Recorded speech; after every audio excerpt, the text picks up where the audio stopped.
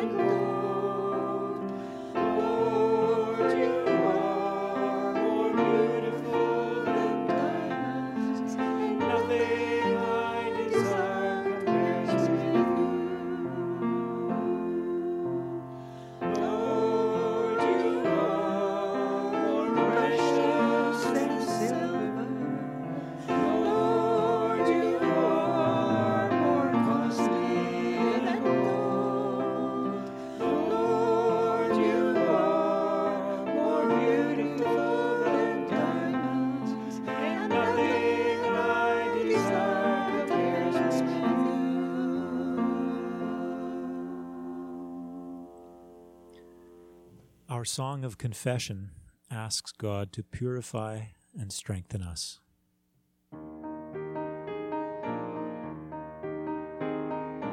God who touches earth with beauty, make my heart anew with your Spirit recreate me, pure and strong and true. Like your springs and running waters, make me crystal pure. Like your rocks of towering grandeur, make me strong and sure. Like your dancing waves in sunlight, make me glad and free. Like the straightness of the pine trees, let me upright be. Like the arching of the heavens, lift my thoughts above. Turn my dreams to noble action, ministries of love. God who touches earth with beauty, make my heart anew. Keep me ever by your Spirit, pure and strong and true.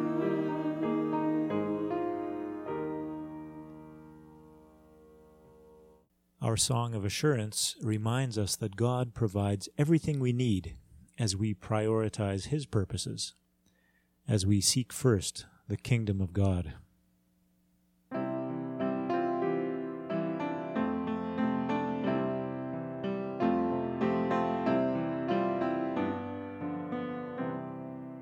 Seek ye first the kingdom of God and His righteousness, and all these things shall be added unto you. Alleluia, alleluia. Seek ye first the kingdom of God and His righteousness, and all these things shall be added unto you. Alleluia, alleluia. Ask and it shall be given unto you. Seek and ye shall find. Knock and the door shall be opened unto you. Alleluia, alleluia. Ask and it shall be given unto you. Seek and ye shall find. Knock and the door shall be opened unto you. Alleluia, alleluia.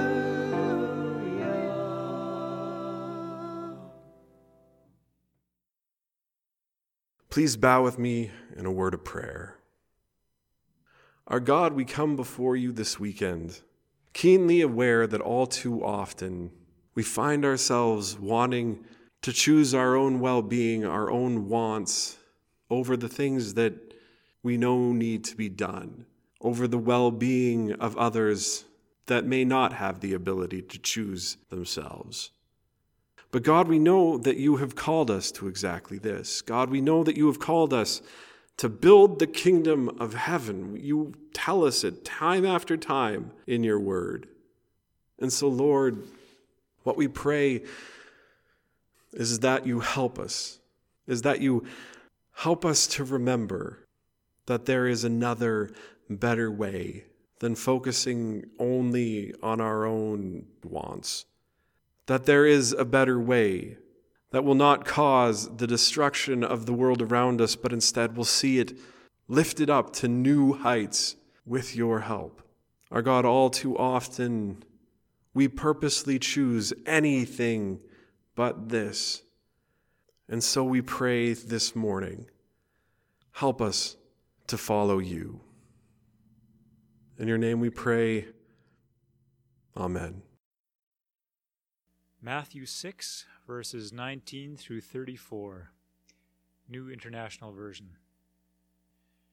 Jesus said, "Do not store up for yourselves treasures on earth, where moths and vermin destroy, and where thieves break in and steal. But store up for yourselves treasures in heaven, where moths and vermin do not destroy, and where thieves do not break in and steal.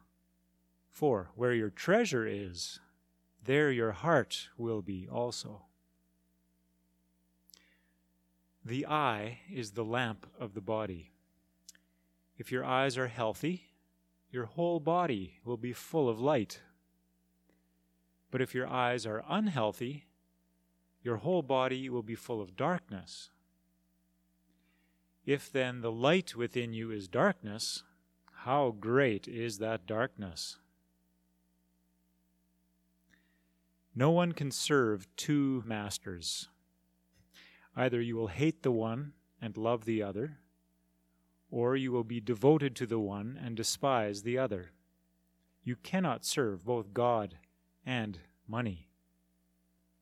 Therefore, I tell you, do not worry about your life, what you will eat or drink, or about your body, what you will wear. Is not life more than food, and the body more than clothes? Look at the birds of the air. They do not sow or reap or store away in barns, and yet your heavenly Father feeds them. Are you not much more valuable than they? Can any one of you, by worrying, add a single hour to your life? And why do you worry about clothes? See how the flowers of the field grow. They do not labor or spin. Yet I tell you that not even Solomon in all his splendor was dressed like one of these. If that is how God clothes the grass of the field, which is here today and tomorrow is thrown into the fire, will he not much more clothe you, you of little faith? So do not worry, saying, 'What shall we eat?' or 'What shall we drink?' or 'What shall we wear?' For the pagans run after all these things, and your heavenly Father knows that you need them. But seek first his kingdom and his righteousness, and all these things will be given to you as well. Therefore do not worry about tomorrow, for tomorrow will worry about itself. Each day has enough trouble of its own." And welcome to our 5th of 7 messages on the Sermon on the Mount. And of all of our passages, I think today is going to be the one that is most likely to be somewhat uncomfortable for many of us. And I don't mean that in a way that I'm saying I'm going to go out on a limb or anything with what we're going to see in our passages today, but more today's passage is one that deals with something that tends to make us a little uncomfortable. Money. But before we get to that, and here I must be sounding like a broken record already, but we're going to need to have just the quickest of refreshers of what we have gone over in the weeks gone by. As you've heard this spiel multiple times already, I'm just going to power on through both of the points. First, remember from a few weeks back when we talked about the Beatitudes, that list of blessings from the beginning of the Sermon on the Mount. They are both a list of how we should try to live our lives, and also they are a list of the people that God and the coming kingdom of heaven will see lifted up. They are in the broadest of terms the poor, the mourning, the meek, the righteous, the pure, the merciful, the peacemakers, and the persecuted. They are those who are the least in our world today. And that Jesus is for these people means that us Christians ought to work for their benefit as well. Second, in the sermon after the Beatitudes, we come to the teachings. Each of these teachings are in 3 parts. The first is a common wisdom, something people don't really think to question. The second is a problem that Jesus has with exactly that wisdom that is causing the world to often unconsciously trample on those listed in the Beatitudes. And the third is a solution that Jesus gives to how to address those problems now. And done. Record time there. So let's get talking about money. And to begin doing that, we need to look at our passage in its entirety, found in Matthew 6:19 to 34. This passage, as you undoubtedly notice if your Bibles are open, is in two sections, two teachings. But depending on the translation you are using, what those sections are will possibly be different. Some Bibles will have the first teaching as verses 19 to 24, while others will have it as 19 to 23. I am going to be using the latter reading, where verse 24, where we read about the two masters, is the first verse of the second teaching. I think that fits the three-part structure better. It also makes explicit that these two teachings are related to one another instead of just heavily implying it. And it also makes verse 29, where we read about the famously wealthy Solomon's robes, make greater sense. Either reading doesn't change the takeaway all that much. But first, we see teaching 1, verses 19 to 23. We begin with part 1, our common wisdom. Do not store up for yourselves treasures on earth. Next, we see part 2, why we should not do that. Because that is where vermin and moths destroy and thieves break in and steal. Why is this such a big problem to warrant Jesus talking about it? History time. During Jesus' life, banking was not really a thing like it is today. For most people, if you happen to be lucky enough to have something of value that was worth storing, what you would do is you would most likely put it in a container of some sort and bury it somewhere in your house. Dirt floors in those days. If you just so happen to be lucky enough to have a lot of stuff, instead you would probably build a storehouse and hire a guard to keep watch.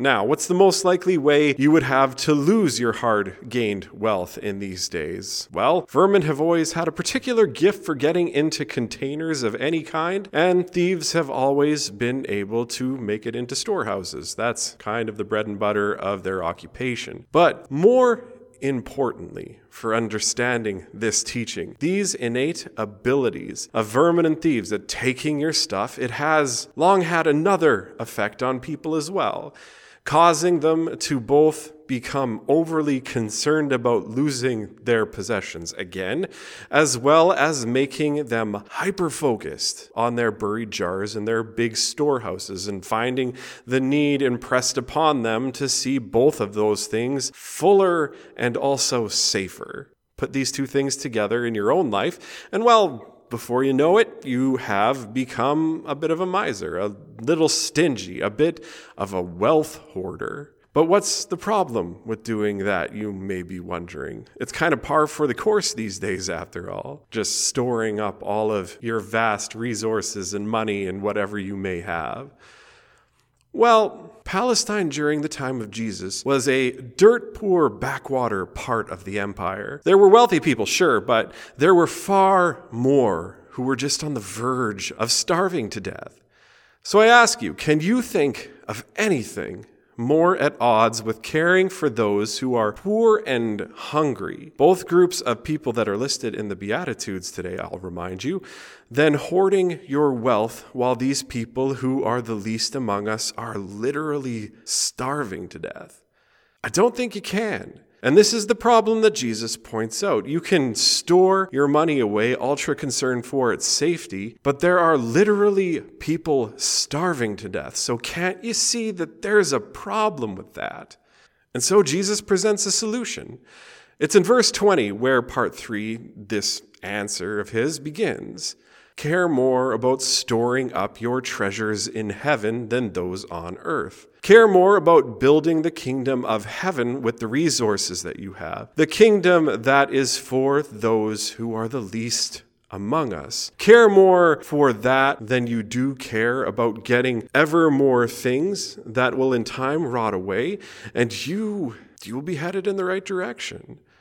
Or to put it another way, when it comes to the treasures of this world, what it means to be a good steward of what is entrusted to you, what it means to put these resources to good use, is not simply to save them, is not simply to hoard them, but to actually spend them on building the coming kingdom of heaven. Wealth is to be understood as a tool to do just this. And this is a whole change to how money and possessions are to be thought of. Where your treasure is, there your heart will be also. Is your eye focused only on your pot buried in the corner of the room or your storehouse? Well, then that is rather unhealthy. But is it out there looking for how you can use what you have been given to build the kingdom of heaven? Well, then that is a healthy way. Then your heart is in the right place. To which we come to the second teaching in our passage today, connected heavily with the first, verses 24 to 34. Off the bat, we see our common wisdom. Part 1, no one can have two masters. That is a negative stating of something that I think everybody struggles with today. For who among us does not want to have it all, stretching ourselves way too thin in the process? To which we read the second part of the teaching, where the problem of this kind of life is spelled out, even though I think we already all know what the problem is. Either you will hate one master and love the other, or you will be devoted to one and you will despise the other. Because, of course, in time, this is what will happen to you. The nature of masters is that they want to be the sole determinant of what you do, of who you live for. What two masters may want for you, even when they at times seems to be very similar things, will always one day diverge, ending you in a place where you will need to make that choice of one of those things that will control your heart and the other that is going to fall by the wayside. Whether you want that to happen or not, it will. And while this can be applied to so many things in our lives, here Jesus brings it back again to two things: the way of God on the one hand and the way of money on the other. Why, of all the possibilities, is it these two things he chooses to talk about here? It is because the ways of God and the ways of money are fundamentally different.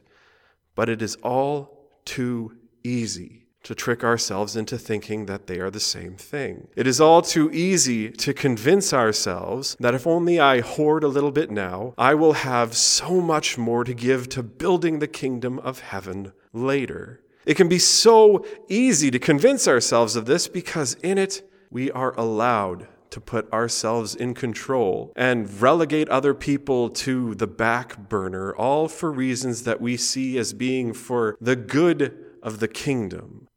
But do this, and all too often what you will find is that the day that you are waiting for, when you will give all that you have earned to build the kingdom of heaven, it will never come. Not because there will not be opportunity, but because the situations that did present themselves never quite in your eyes seem to justify the expense. This is not the way that we should be. This is a problem. This is the way of money. So how should we live instead? Give us this day our daily bread, Jesus taught us to pray last week. It is very hard to give up the way of money because from the moment we were born, we have had it drilled into us that without money, we will be hungry, we will be thirsty, but worst of all, we will be insignificant. But here is the truth Jesus teaches us in the rest of our passage. The Lord has never forgotten his own. Look at how he remembers his creation, Jesus points out for us. The birds of the air, the plants of the ground, he loves them and he values them all. He cares so much for them that this splendor and grandeur is upon them to the point that Solomon himself, with all of his near infinite riches, could not be said to be any more appealing than the least of the flowers of the field. Do you want to follow the way of God instead of the way of money? Then do not be afraid to follow God with what you have. Give freely of your resources, your time, your money, and anything else that you may have, and work to build up the coming kingdom in which God's creation and the people for which he cares are lifted up. And when you find this hard to do, when you find yourself instead drifting to the thought that now is the time to hoard, to put your own wealth gathering above the needs of others, remember that God takes care of his own. Live like this and far from drifting into insignificance or suffering hunger or thirst. Instead, down the path of God is everything. This is teaching number 2. So what do these 2 teachings mean together for us? Well, a number of things, but the biggest I see is that they are together a call to change. A call to change how we think of the purpose of our resources in the first place. A call to change how we see money as less about being for ourselves and securing our own future than it is about being a tool for building the world of the kingdom that we want to see come in all that we do. And I would say that this is where the uncomfortableness of this passage truly begins to set in. Because if what the purpose of our resources is something to be used like a tool to build the coming kingdom of heaven, to build a world that is good for the people listed in the Beatitudes instead of the one that we have now that grinds them into the dust, oh man, does that ever bring with it a lot of implications. There's no way that we could possibly get to them all, but how about we follow a hypothetical person through their career, the part of our lives that we most often in our minds connect with our resources, our finances, our money, and our time. And in doing that, I hope that we can pick up just a handful of ways that this passage should be impacting us. So first off, let's look at the beginning of someone's working life, the time where money really begins to become a major force to each of us. For a lot of us in the world, this entry into the workforce is not so much a decision you make as much as it's based on whatever is going on around you. But for many of us, this first step down this path to a career requires some amount of higher education, some amount of university or trades, some amount of choosing what it is that we are going to do with the rest of our lives. And it is here, with this decision, that the implications of our passage already begin to show their teeth. Because what's the most common way that we teach young people to pick careers these days? To look at the ROI, the return on investment, how much of your life and your money the program will take compared to how quickly you will earn that investment back. And already, if our goal is to use what we have to build the kingdom of heaven, to focus solely or even mainly on ROI when it comes to picking a career for our lives, that has us off to a rough start. For while I am not going to say that this is not an important part of the discussion in picking a career, for it to be the most important part of the decision, that's a big problem, because making this the determinant of what you will spend most of your waking life doing is by definition making money the determinant of what you think is a life well spent. That's not a good plan. To choose a career solely in this way is to choose a career as if money is your master. So what should you who are choosing a career look at doing instead? Well, maybe just as important or more important than cost should be the question of what is needed right now in the world around you to build the kingdom of heaven. Given what you are good at, what is needed to lift up those who are the least in your community, your region, your province, and your country that you could do?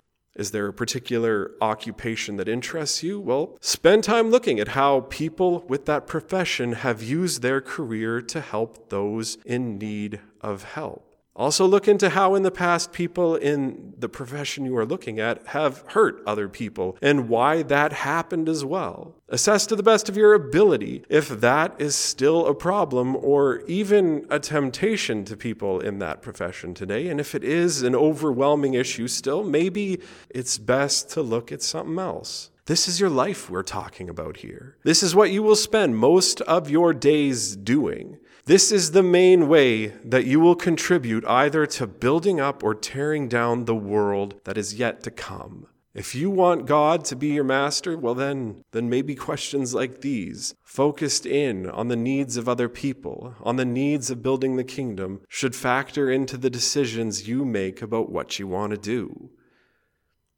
Now we skip forward to when you actually get into the workplace. It is right now in your life that most of the professional habits that you will develop that will stick with you for the rest of your career will come into being. So let's again pause and think about what this means in relation to our passage today. Are you willing to shortchange or take credit for the work of co-workers to get ahead? It's at this stage that you're likely going to find that out. Are you someone who is so ultra competitive to the point that you push other people away? It is now that this really takes a firm root. Are you such a perfectionist that more often than not you cannot stand to work with other people that will bring your standard of quality down? Again, it's now that this becomes a true issue. All of these ways of thinking are the way of money, though, because all of these put your own well-being, your own image of yourself, above the personhood of the people around you, framing them not as human beings, but as obstacles to be overcome in order to get ahead. And I tell you, develop these habits at this stage in your life, and they will be hard to do away with. It becomes the way you think. It becomes the thing that you are known for. How do you give that up once it's internalized? I'm not saying don't be a hard worker or don't be a smart worker, but there is a difference between this and thinking of others as anything less than human beings. It is possible to be in the marketplace, to follow the way of God when you are starting out in your career, to work to be the person who builds other people up, who cares for them. What's more is living in this way instead has been found in study after study to be a wonderful trait in future team leaders and bosses and business owners because, well, of course it has. Think of your favorite boss that you have ever had and ask yourself, did that person see you as a human being? And I guarantee you your answer is going to be yes. To those of you who are starting out in your career, now is the time to cement the work habits that you will be known for. So fashion them after the way of God, the way that builds the kingdom of heaven by choosing always to see others and yourself as the human beings with innate value that you have, and not just as obstacles to be overcome. And now let's skip ahead another time. You rise in seniority, or maybe you started your own business. You get a say now in the projects that you do, and you maybe have a couple of people under you as well. And all of a sudden, you are constantly finding yourself staring down the barrel of that old term again, ROI, return on investment, the need to be efficient. There are only so many ways that one can do that, though. But two that have long proven effective to get your numbers looking good include cutting labor costs, or all too often by not caring so much about those secondarily impacted by what it is that you are trying to do. An attitude that over the past century has really caused the environment to take a hit. So, how might these teachings apply to these circumstances? The drive of business to be efficient, I wouldn't say is a bad thing. Nor even is sometimes cutting positions if circumstances mean it cannot be helped. But all too often, a mindset arises, in particular in bigger businesses where you have managers to managers to managers, a mindset that doesn't consider the lives and the livelihoods and the well-beings of those employed. Along with that, often in businesses today, things like environmental impact doesn't really come into consideration when it is determining how to most efficiently push a project forward. But this is the way of money. The way that, again, sees people and God's good creation as minor parts of an equation instead of as holding innate value as made by the Creator himself. But look at the birds in the air, we are told in our passage today, the flowers and the grass of the field, all loved by our God, but not as much as our Lord loves even the least of us human beings.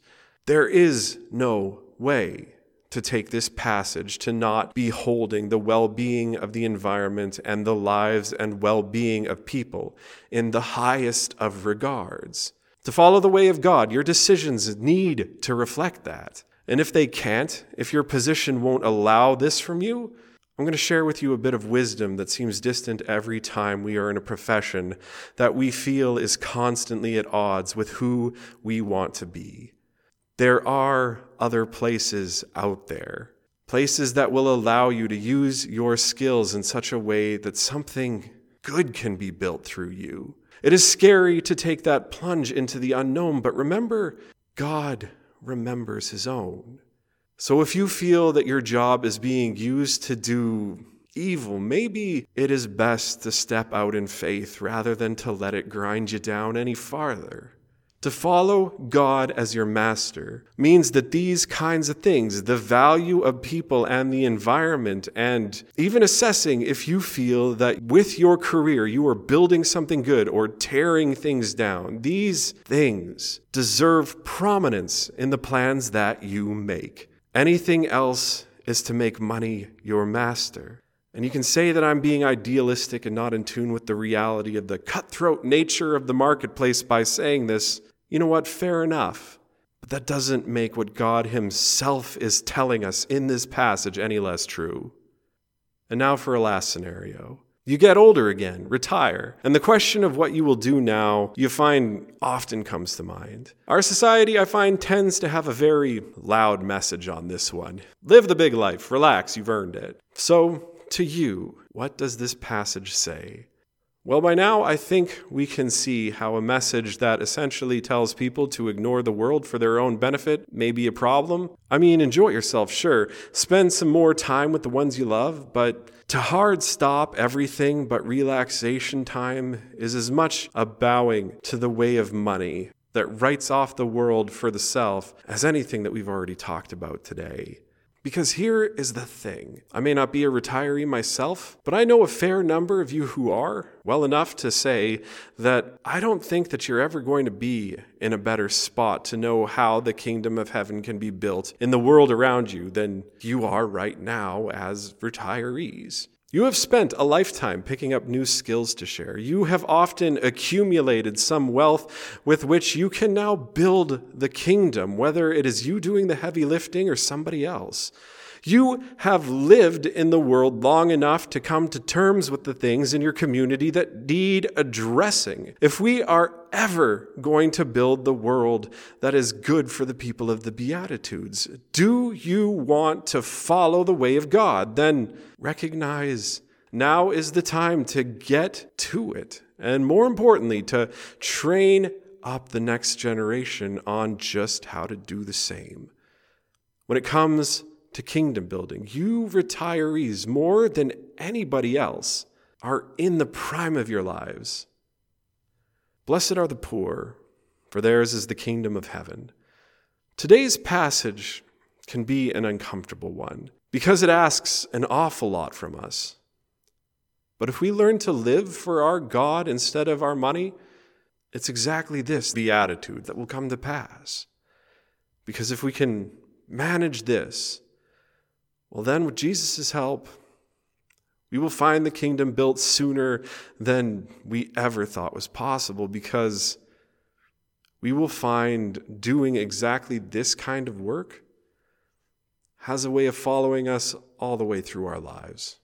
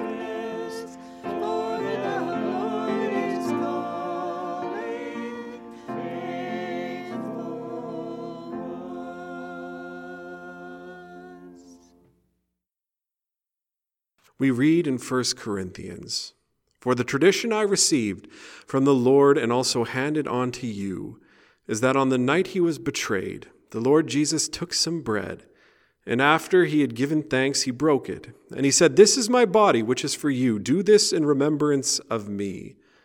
And in the same way with the cup after supper, saying, "This cup is the new covenant in my blood. Whenever you drink it, do this in memory of me. For whenever you eat this bread then and drink this cup, you are proclaiming the Lord's death until he returns." At McGregor EMC, we believe that communion is open to all believers. We believe that it is the coming together, not only of fellow Christians in the here and now that are participating, but with all of the rest of the Christian body throughout time, all of us uniting in the body of our Lord. And so I invite you, feel free to join us in this wonderful gift of our Lord. Please bow with me in a word of prayer. Our God, we thank you so very much for being with us in this way that we can see, this way that we can taste, this way that we can feel you with us today. Lord, we pray that the significance does not escape us. Lord, we pray that though we may be partaking in communion apart from our brothers and sisters in Christ, that nevertheless we know that we are together with them through you. And so, God, again, we thank you. Amen. And so now I ask that you take the bread before you. My brothers and sisters, let us eat this together in remembrance of our Lord.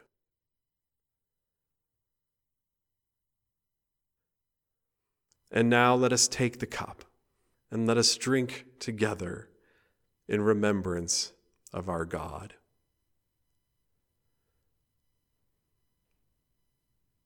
Lord, thank you.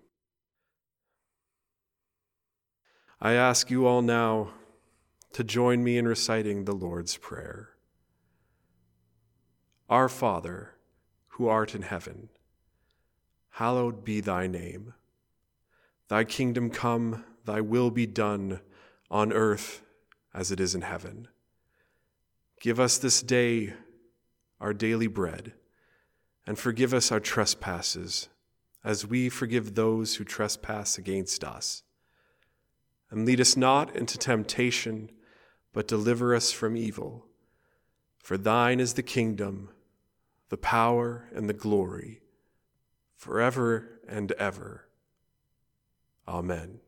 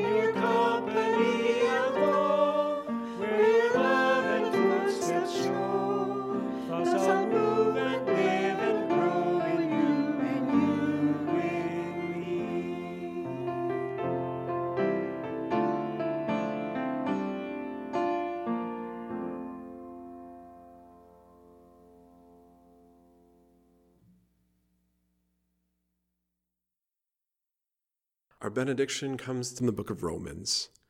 And now to him who can make you strong in accordance with the gospel that I preach, and the proclamation of Jesus Christ in accordance with that mystery which was for endless ages kept secret, but now as the prophets wrote is revealed, as the eternal God commanded to be made known to all the nations so that they obey in faith. To him, the only wise God, give glory through Jesus Christ forever and ever.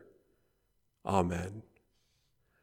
Go now and serve our God.